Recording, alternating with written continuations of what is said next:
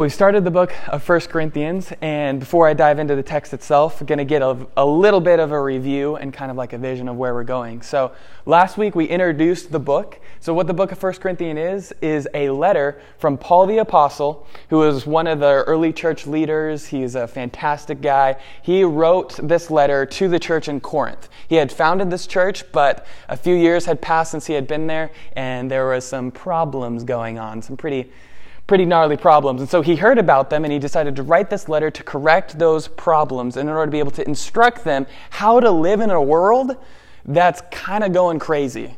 How to live in a world that is very contrary to the Christian faith. How to live in a world where there's a lot of problems and difficulties and pressures. And so he instructs them how to live and also instructs them in truth in light of all of those things going on. And so we talked about that a little bit last week. And then we talked about how the very first chapter deals with the sense of belonging, where when we are a part of the body of Christ, we're able to have a community, but ultimately where true community and unity is found is with our relationship with God, the relationship that will never go away and will last forever.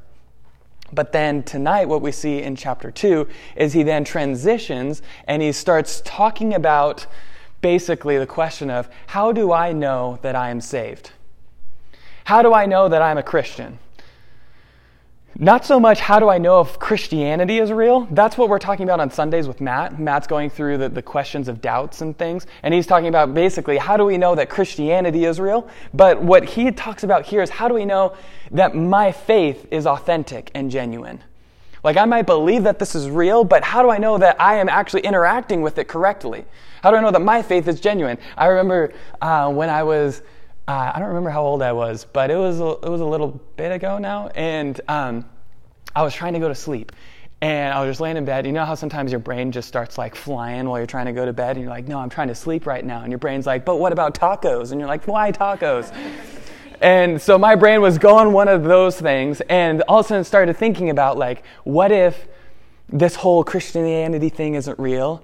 Or, I think it is, but what if my own faith isn't real? What if my faith isn't genuine? And it started, like, making me spiral, and I was like, if that's the case, then, like, my whole life is, like, meaningless. And then, like, when I die, if I don't end up being with God and I just either go to hell or I'm not actually in His presence, like, that's just, everything's going to start spiraling. And I just started to really get in my head, and I was living with my parents. And so I was definitely too old to, like, go down and, like, ask my parents about a bad dream. So it was probably, like, last year or something. No, it was it was when I was like 12 or something. I don't know. So I go downstairs and I'm like, Mom, Dad, like, I'm, like, struggling with this. And they were like, oh, okay. So they just prayed for me and stuff. And, like, sometimes, like, we all get in our heads in that way. And you're like, okay, is my faith actually genuine? And I think in some senses that's important for us to ask is, okay, I might think this is true, but am I actually interacting with it correctly, or is my faith actually real? And this is what Paul addresses and what he talks about. And so tonight, I won't be able to answer every question that deals with, like, how do I know I'm saved or not? It could literally be like a 4 or 5 week long series that we do, which we might do at some point. I don't know. But I won't be able to answer everything, but I hope to at least give insight on at least one aspect of how do we know that I'm saved, or how do I know I'm a Christian.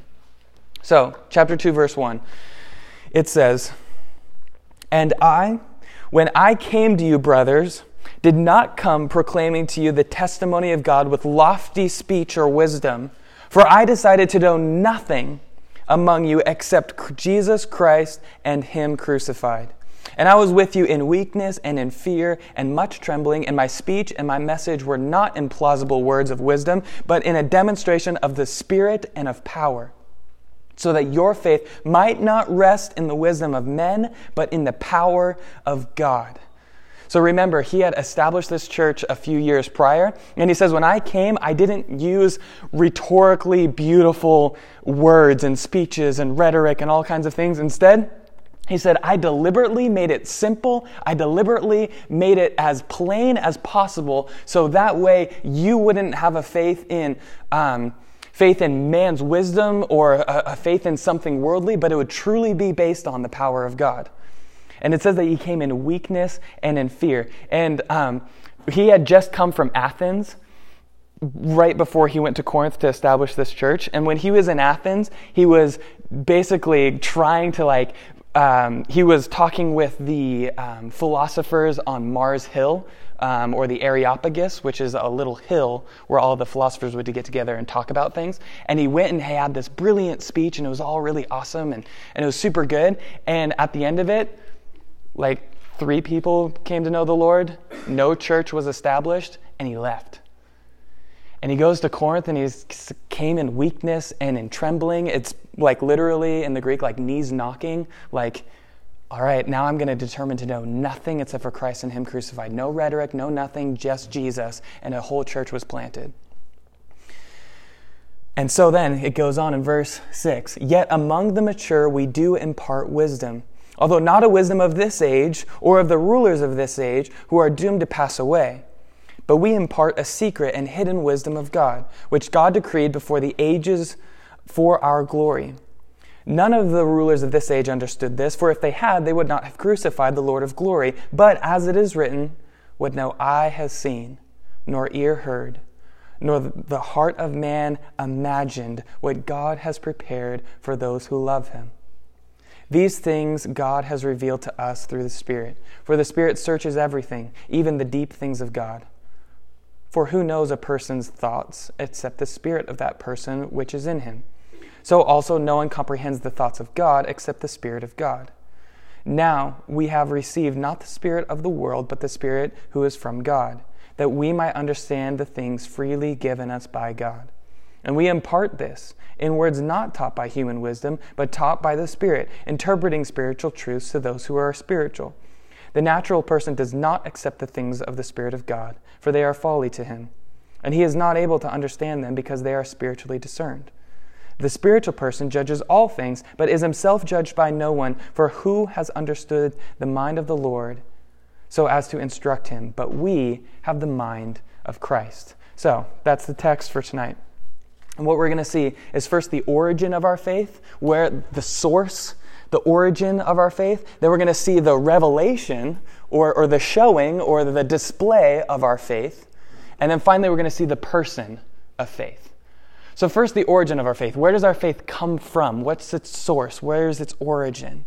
And over again, you might have noticed that Paul repeatedly says that it is not of the wisdom of this world.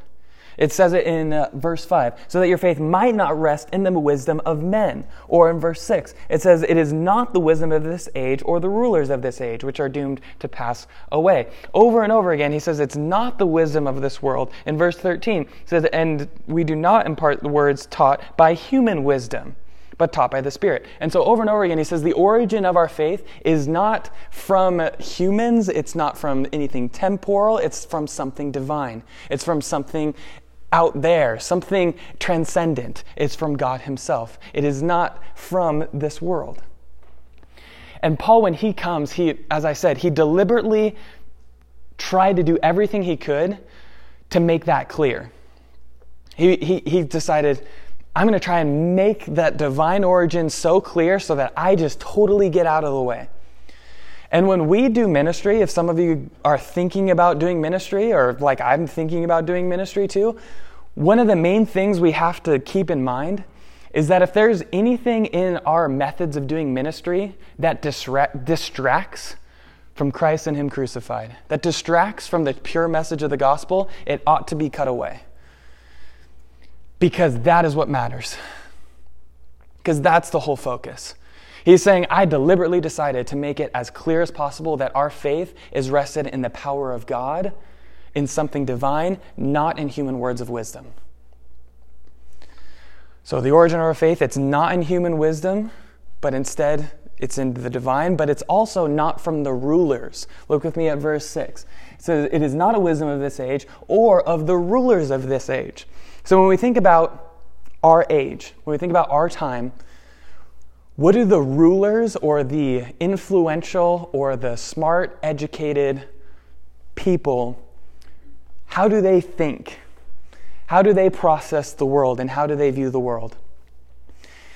And from what I can understand, the general way in which people view the world right now is through a postmodern lens. And you guys might have heard of postmodernism before.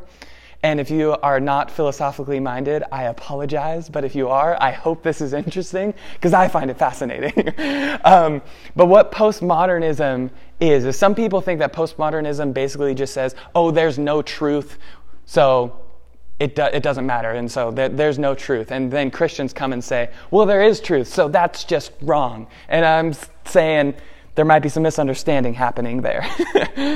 What postmodernism is, from what I understand it, is postmodernists think that we are so confined by our cultural contexts, by our surrounding areas, that we can't rise above them in order to obtain objective truth and knowledge.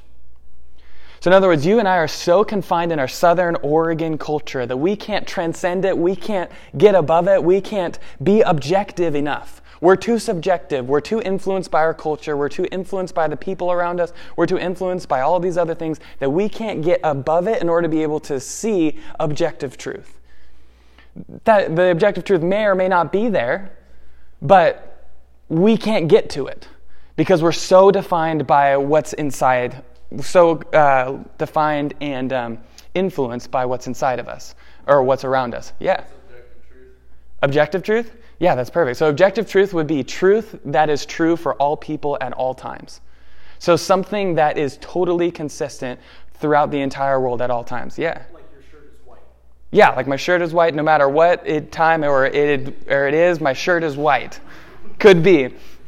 And so something that everyone has to align themselves to because it's something that is real and it's something that is objective, meaning it's not subjective, means it changes depending on your perspective.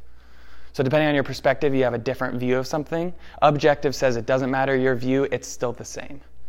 And so they say, really, you can't get to that because you have a perspective and you can't get out of your perspective. And so therefore it's all subjective and therefore you can't really get to it. Does that make sense? Following me? So that's kind of what postmodernism means. And that's kind of what the rulers of this age, you could say, that's kind of what they think at this point, from what I understand. And here's the most amazing thing. What the gospel says is that truth came down. That God himself, the objective standard of truth, the definer of truth, the origin of truth, he came down, and Jesus says, I am the way, the truth, and the life. Therefore, even if you can't get out of your contexts, even though you do have subjective perspectives, God comes down and enters into your subjective perspectives and gives you objective truth. And that is one of the most amazing things, that God himself would come down and say, I am the way, the truth, and the life. And this is something that no other religion actually claims. Every other religion says, I'm going to point you to the right direction to eventually get to truth. I'm a prophet, I'm a sage, I'm a wise person, and here's the things that you need to do in order to be able to experience the truth. Jesus comes and says, I am the truth. I have come down, and now I have shown it to you. So when we think about the origin of our faith, it's not from someone transcending their cultural or societal milieu in order to be able to get to objective truth. The origin of our faith is God has come down, and he has revealed himself to us, and he has shown himself to us. And what he has shown is incredible wisdom. So it says over and over again here that the wisdom that we teach is not of this world, but instead this wisdom is the power of God. It's the truth of God. It's Christ and him crucified. Think about the gospel for a second. Here's the gospel. That God, perfect, almighty, created humanity totally without sin, and yet they rebelled. They turned away. And they said, I don't want anything to do with you, and therefore they are liable to punishment. They are liable in order to be able to pay for their sins, for their transgressions. And God from up in heaven knew that that was going to happen. And when he saw it all happen, he decided that he thought through, okay, how do I both be just and therefore not let all of the evils of this world just happen? How can I still be just? How can I still pay for the wrong? Because there's genuine wrong that happens in the world that can't just be swept under the rug, or else God is not just. How can I truly pay for this? How can I truly deal with this? And yet at the same time, I'm gracious and I'm kind and I'm loving and I don't want to punish them. I instead want to love them because I created them and I long to have a relationship with them. And so how can God both be just and then also forgiving? And that's what Romans chapter 3 talks about, where it says that God himself, he then took our sin, he took the punishment, so that way God can be both just and the justifier of the ungodly. God can be forgiving and just at the same time. That's so incredibly smart. Like, that's, to say it reverently, like I mean this, like that's the ultimate loophole. God looked down and was like, I'm going to pay for the sins and forgive them. I'm going to do it all myself. I wouldn't have thought of that. That only God could think of that. It's of divine origin. And because it's of divine origin, that leads us to the second point, which it must be revealed. Our faith has been revealed. It means our faith has been shown by another. There's a word in here in verse 7. It says, but we impart a secret and hidden wisdom of God. That word there for secret is mysterion in the Greek. The New Testament was written in Greek originally. And that word for mysterion, when you see it in Paul's writings, it means something that was previously unknown, but through the gospel has been now made known. So it was previously unknown, and now it has been made known. And how has it been made known? It has been made known through the gospel, and it has also been made known through the Holy Spirit. The Holy Spirit reveals the origin of our faith, reveals who God is. We see this in verse 10. These things God has revealed to us through the Spirit. For the Spirit searches everything, even the depths of God. For who knows a person's thoughts except the spirit of that person which is in him? So he says that the Spirit of God has revealed this because the Spirit knows everything. And he gives kind of a funny metaphor where he says the spirit of a person, the immaterial part of us, our minds, our thoughts, our emotions, the immaterial part of us as people, that's the only part of us that knows what's going on the inside. We can say something, but on the inside, we really know what's going on. Or at least some of us actually know what's really going on inside. Sometimes that can be a little conflicting there. So typically, though, the spirit, the immaterial person, knows what's going on. And he's saying that the Spirit of God knows what's going on the inside. He knows everything, and he's revealed it to us. He's the one who has shown it to us. And here's where it gets crazy. Well, first, if you're wondering, what does the Holy Spirit do? I almost forgot to say this. A lot of people are like, what does the Holy Spirit do? How do I get in touch with the Holy Spirit? How do I follow after him? What are the gifts of the Holy Spirit and all of those things? And he's going to talk about those later on in 1 Corinthians. But one of the primary roles of the Holy Spirit is to reveal to us the truths of the gospel and to reveal to us the truths that are found in Scripture. That's one of his primary roles. So if you want to be in touch with the Holy Spirit, then read God's Word as he will reveal it to us. That is the primary way for us to interact with the Holy Spirit and have a relationship with God. Is through God's Word, the Holy Spirit makes it known. That's what it means. That's what one of the primary things that the Holy Spirit does in this world. But in verse 14, it says that the natural person does not accept the things of God, for they are folly to him, and he is not able to understand them because they are spiritually discerned. It must be revealed because its origin is from God, but it also must be revealed because you and I can't understand it on our own. It says the natural man cannot understand the things of God. The natural man, that means all of us before we believed in Jesus, before we had the Holy Spirit come inside of us, we all could not understand the things of God.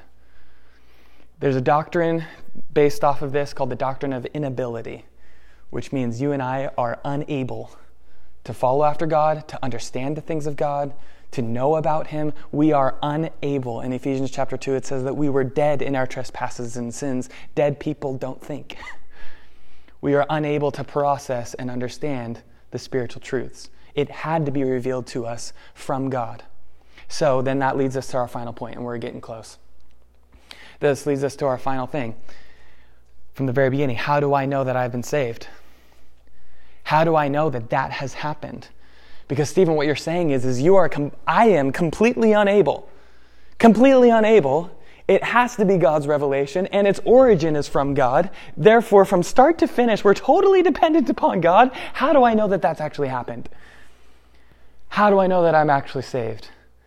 How do I know that my faith is genuine and real and authentic? And this leads us to the person of faith. The person of faith. It says in verse 14, the natural person does not accept the things of the Spirit of God, for they are folly to him, and he is not able to understand them because they are spiritually discerned. And then verse 15, the spiritual person judges all things, but is himself judged by no one. For who has understood the mind of the Lord so as to instruct him? But we have the mind of Christ. The spiritual person. There was a guy named Jonathan Edwards, which I think I've talked about a few times before. He was a leader in the mid-1700s in America, a church leader. And through his preaching and evangelism and ministry, he brought about the first Great Awakening in the Americas.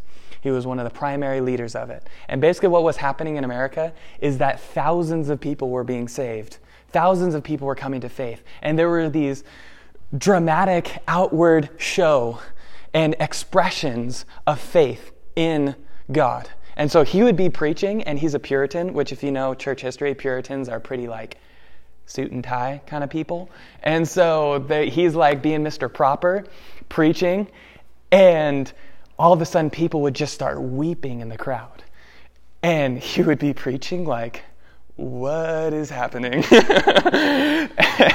And then people would just be falling on their knees and having these over and abundant outward show of expressions of faith. And he, like a good Puritan, decided to write a book and decided to study and was like, okay, how do I know? There's thousands of people getting saved. How do I know which one of these is authentic? Which one of these is real? The exact question of tonight. And when I was in college, I was given this book by him, and it's called Religious Affections, and this is where I'm getting all of this from. And the first third of the book, if you want to read it, it's honestly fantastic, but it's also written in language from the 1700s and took me over a year to read. It is so dense, but it's great. So with that plug, yeah, you can go for it. The first third talks about the essence of our faith. The second third, which he defines as the first third, the essence of our faith, is really religious affections. In other words, it's a heart and a desire for God. A fundamental change of being, where now our affections, our desires, our loves have been switched from the things of this world to the things of God. There's a fundamental switch there, a fundamental change that's happened.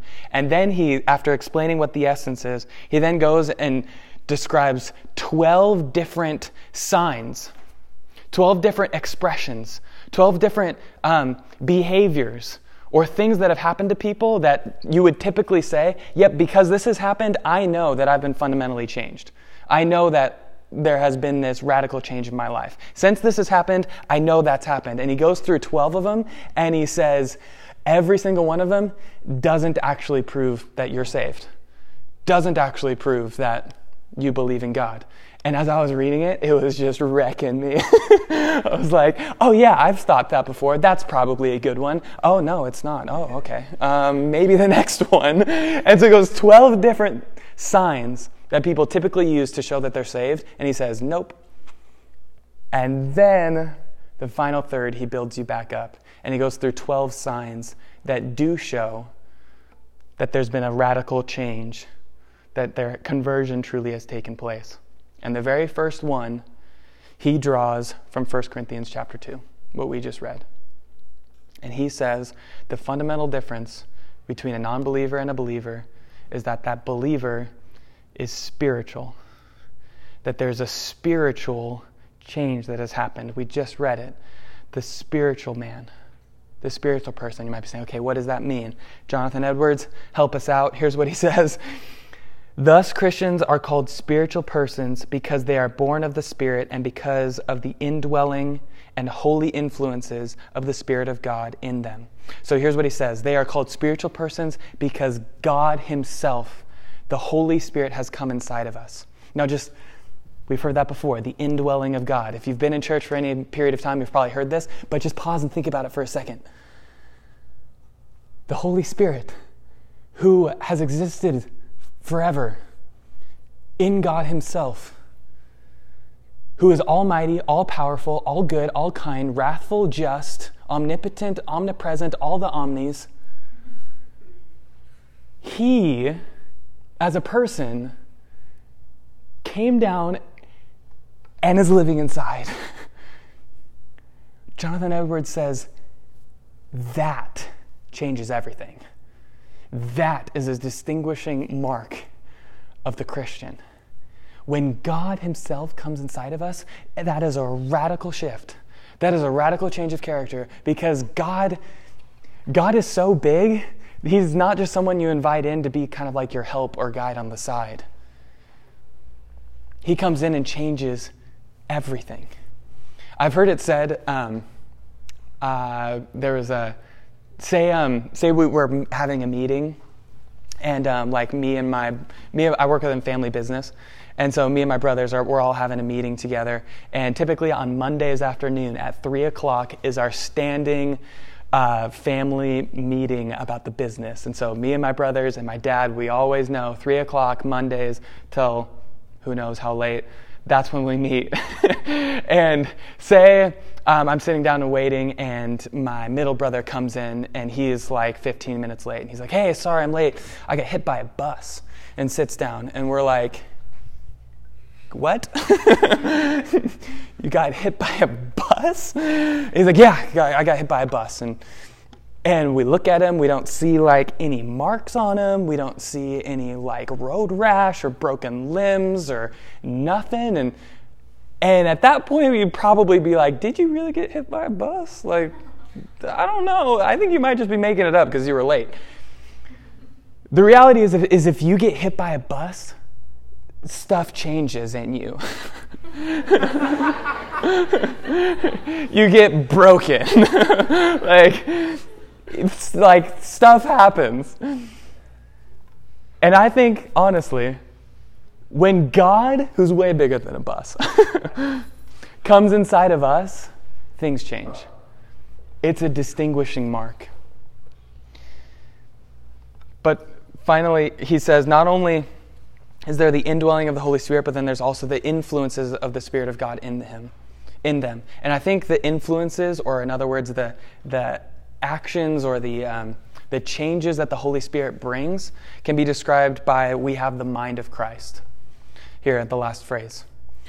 The mind of Christ. What is the mind of Christ? I thought about it for a little bit, and I really think that when you think about what Christ did and who Jesus was, he was indwelt by the Holy Spirit. He had the Holy Spirit upon him.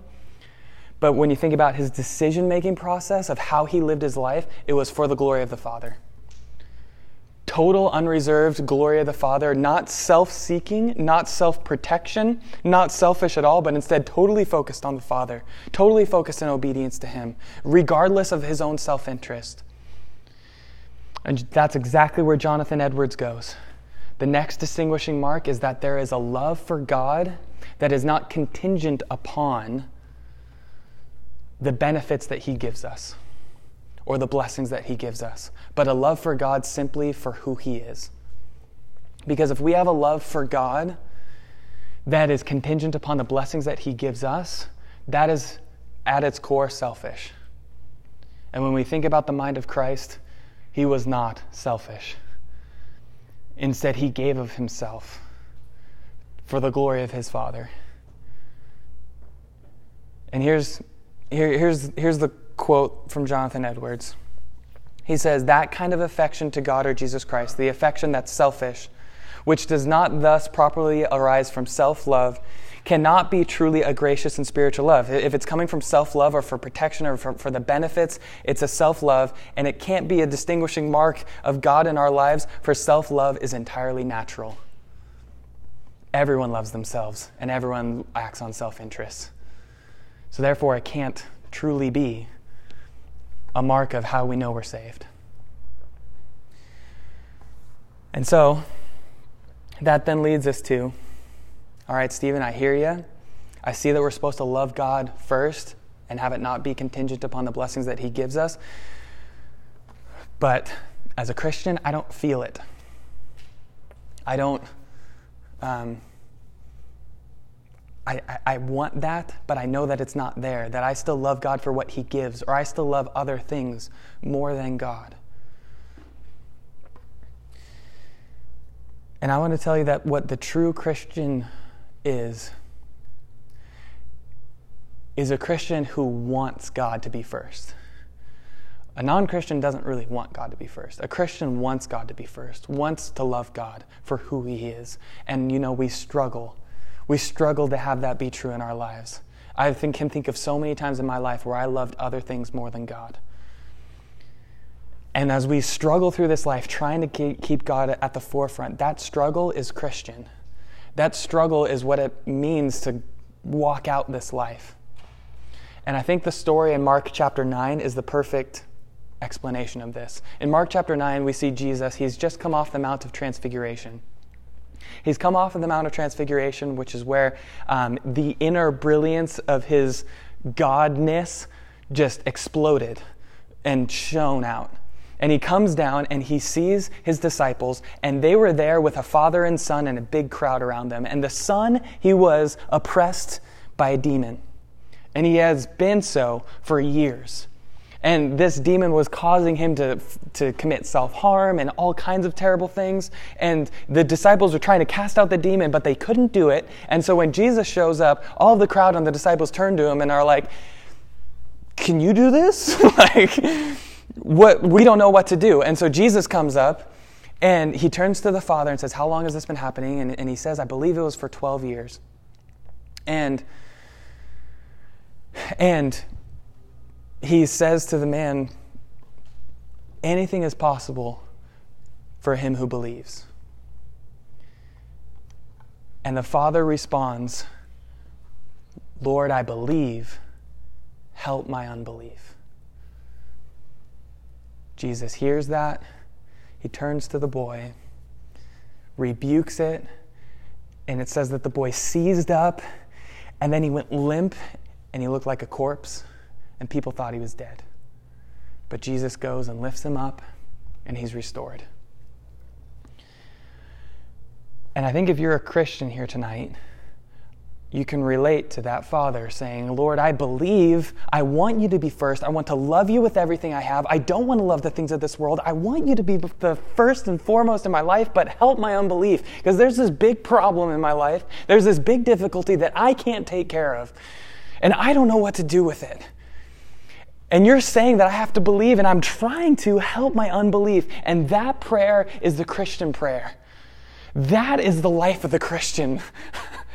Lord, I believe. Help my unbelief. Help me to be focusing on you more. Help you to be the center. Help you to be my true love. And when that happens, I know everything else will get taken care of. And as Jesus hears these prayers, and as he heard the plea of the Father, he looked at the Son, and he realized, I think he knew, that the reason why he could heal this son was because he was going to take it. Was because he was going to take all of the oppression. He was going to take all of the pain. He was going to take all of the self-harm and all of the difficulty, and he wasn't just going to fall down as if he was dead. He was truly going to die. He was truly going to die, so that way then he could look to us who struggle with unbelief. He could look to us and say, I'm going to help you through your unbelief. I'm going to help you through this difficulty. and your little speck of belief, it doesn't matter the size of your belief, because of what Jesus has done, because his death is so final, so complete, and his forgiveness is so total, the amount of faith isn't the important thing. It's instead only important what you put your faith in. And if you put your faith in Jesus, it is as sure and as a matter of fact as anything. I've used this illustration before, but it's the object of our faith that matters and not the strength of our faith that matters. Because we can have a really strong faith in something that is ultimately faulty. Like there's like the bridges that might be a faulty bridge. I always think of the ones in Emperor's New Groove, where they got these faulty bridges that are just ready to crash. And we might have confident faith where we go walking out on it, but boom, we fall through. Or you might be looking at a bridge that's as solid as the Golden Gate Bridge, and you might be worried, you might be putting your feet out on it, and you might not be totally secure and safe in it, but because it's strong, it will hold you. Because of what Jesus has done, the bridge is strong. So even the small amount of faith that we have will still be upheld because he is upholding it. So my heart for us is, as we go, we would pray the prayer of that Father, Lord, I believe, help my unbelief. Help me to believe in you more. So Lord, I pray that you would help us to do that. Help us to believe in you. Help us to confess our faith in you. And I pray for the areas in our lives that are problematic, the areas in our lives where we don't love you with everything, that you would help us to love you.